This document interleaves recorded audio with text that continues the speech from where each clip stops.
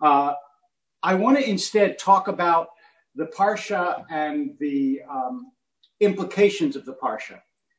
By that I mean, this week, Tazria Metzora is, first of all, about not a pandemic exactly, but about a communicable disease, a contagious disease, and quarantine, which is just mind-blowing that the Torah comes along with a parsha about a contagious disease, leprosy, and quarantine. And we could spend, obviously, the morning, for which, as you can see, I have dressed up, since I have a couple of video things today. And besides, it's good for the spirit every now and then to get dressed even at home. But we could spend the time talking about the issues which people have now done some work on in the Jewish tradition of quarantine and pandemics and the kind of accommodations one has to make and so on. But I want to instead take the Torah class this morning in a different direction. And that is the direction that is most commonly associated with Metzora, because it sounds like the Hebrew words Motzi Shem Ra. Motzi Shem Ra means to literally to bring out a bad name, but in other words, it's to talk badly about something.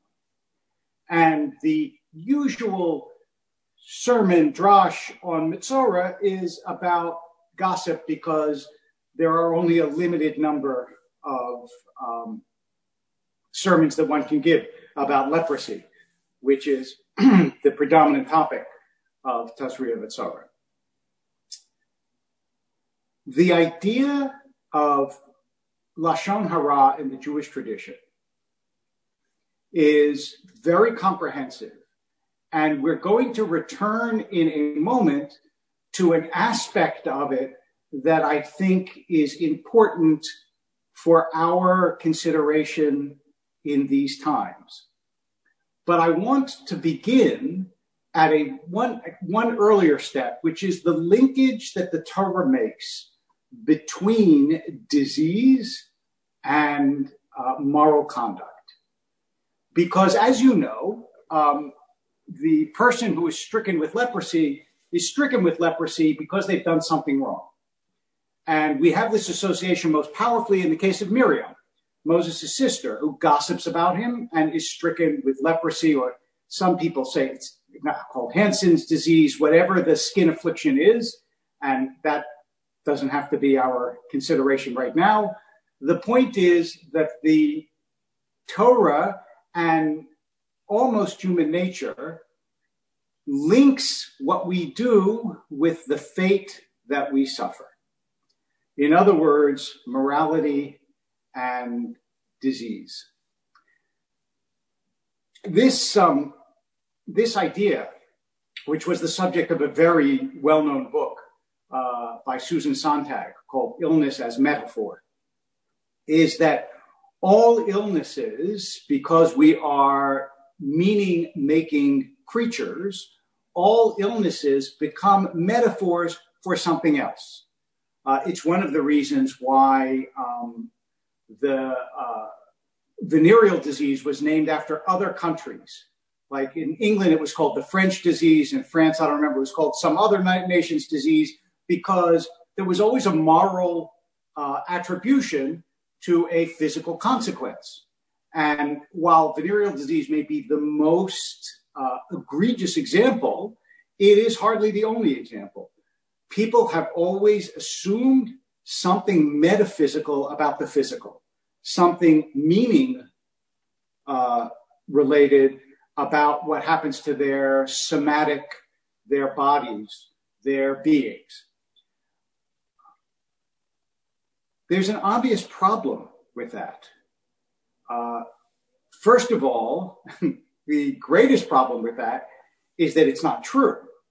That we all know that people can suffer diseases just because they're unfortunate, and also that people can suffer robust good health even though they deserve a good disease, right? That's possible. In other words, as the ancient dilemma has it in Pirkei Avot, Rasha v'tov lo, Tzaddik v'ra lo, there's a actually is reversed in the Hebrew, a righteous man whom bad things happen to, and a bad person to whom good things happen. And the same is true, obviously, with physical illnesses. It just isn't true that the hospitals are full of bad people who are patients. And yet, it is very hard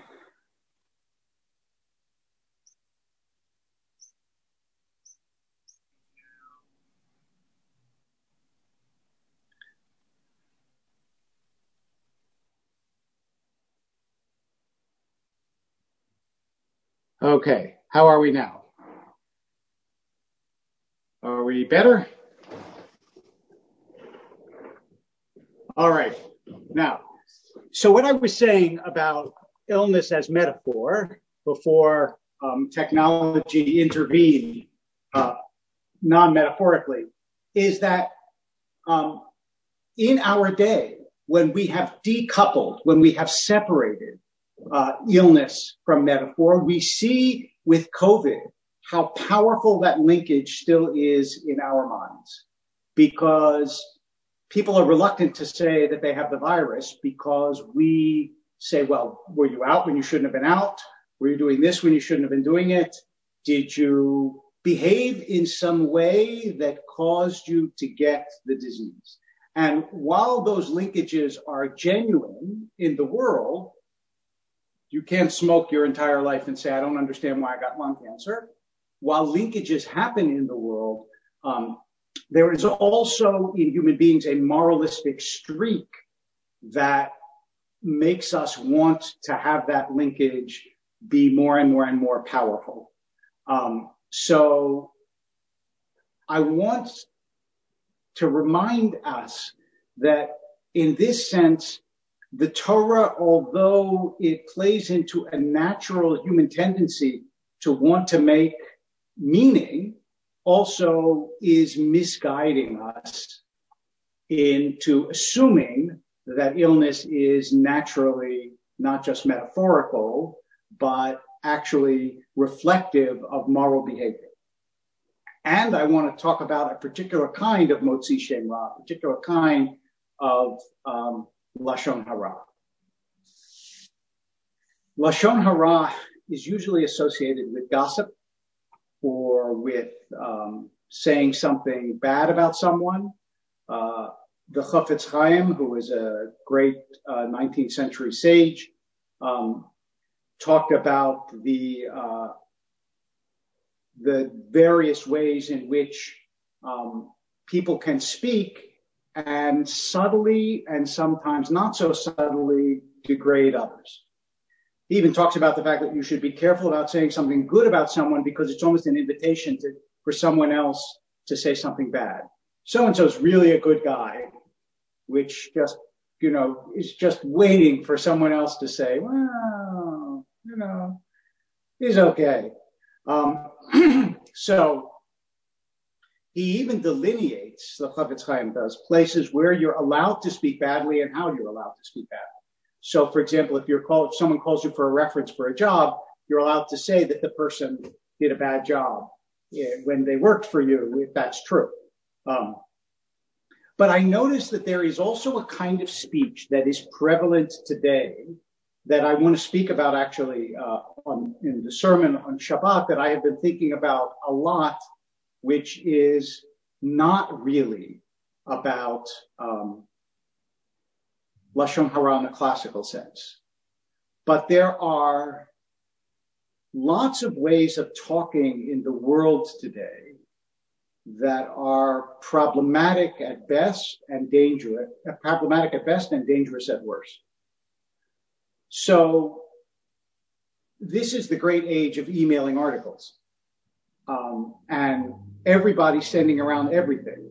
And it is incomparable how many times I've received something for the 50th time because things circulate over and over and over and over again. And I don't even see people's Facebook pages. So that's without ever looking at Facebook, how many times things get sent to me. But I'm aware of the fact that these things get sent around because sometimes they speak to our need to understand, but often they speak to our need to react. So there is a tremendous amount of both fear-mongering on one side and anti-fear-mongering on the other that is exaggerated and blaming. All those people are not observing what they should be observing, or all these people are ruining our life and economy, despite the fact that they should be understanding that there's no big threat out there. And the measured, thoughtful, considered, careful discourse that is called for in a dangerous time is very hard to hold on to, because there is so much that stokes our fears and makes people's behavior into metaphors, just like illness gets turned into a metaphor. So instead of somebody behaving in a way that is unwise, they're bad, or they're endangering society. And the Tazria Metzora message and warning is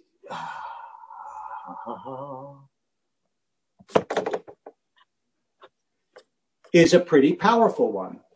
And that is that it is impossible in such an atmosphere not to see the extent to which people are using public discourse as an expression of their inner state, as opposed to a vehicle for understanding. And even though we don't normally think of it this way, this is a kind of Lashon Hara. It is bad speech, which is what Lashon Hara literally means. It's bad speech because it is speech that doesn't contribute to a solution or to understanding. It contributes to divisiveness and to fear. In that sense, the Torah does this very well, because even though leprosy in the Torah is given as a moral punishment, there is a clear and exact and detailed analysis and remedy that the Torah offers for the priest to see and take care of the problem of the afflicted individual. It talks about how to diagnose it, talks about what the tshuva, the repentance is, how someone has to be quarantined, and on and on. And it lets you know exactly what you have to do in order to make this, to ameliorate or to remediate the situation. And that should be more what we are looking for, rather than blaming various individuals for their conduct. Rather, we should be trying to elevate from leadership on down the nature of the discourse.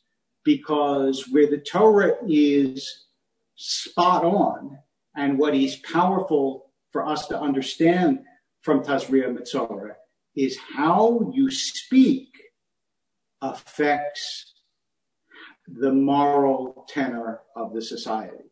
It is not necessarily true that being immoral will get you a disease, but it is certainly true that the way in which you speak about things like disease has a profound effect on the moral character of the society in which you dwell. And that's true not only for leadership, it's true for all of us. And there, the Torah teaches an important lesson, right? How Moshe speaks has a lot to do with the nature of the Israelites. How God speaks through Moshe has a lot to do with the nature of the Israelites. And so the emphasis that Judaism places on speech is incredibly important. The way the Chafetz Chaim, whom I mentioned before, was the rabbi who was an expert, among other things, in laws of speech, the way that he got his real name was Israel Meir Kagan. the way he got the name Chofetz Chaim is from the line in the Psalms, Mi ha'ish, who is the man, shechofetz chaim, who desires life, ohev yamim lirotov, loves days to see good, nitzur lashon chamera, he distances himself from bad speech. In other words, the Chofetz Chaim took his name from the verse that says someone who loves life will distance themselves from bad speech, which can, in the image of the psalmist, can destroy life. We are certainly in a time when how we speak has a profound effect on the way in which we will be able to live and what we say to one another. And honestly, the things we forward to one another and the jokes we make about one another have a really significant role to play in the tenor of the society that we will, not only that we live in now, but that we will re-enter when the time comes to re-enter it.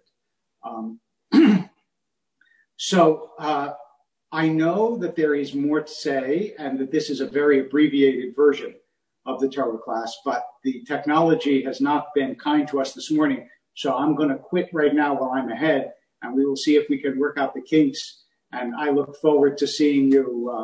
I may do a Facebook Live in the next day or two, and I certainly will be back with the Daily Inspiration, which if you haven't received, you should have received already today because it gets sent out at 9. And if you haven't received it, please email the synagogue and we will be happy to send it to you. It's 1 minute every day. There, since it's pre-taped, the computer does not go down in the middle of it. Anyway, I wish you well. I hope you're safe, and we will, God willing, talk again soon.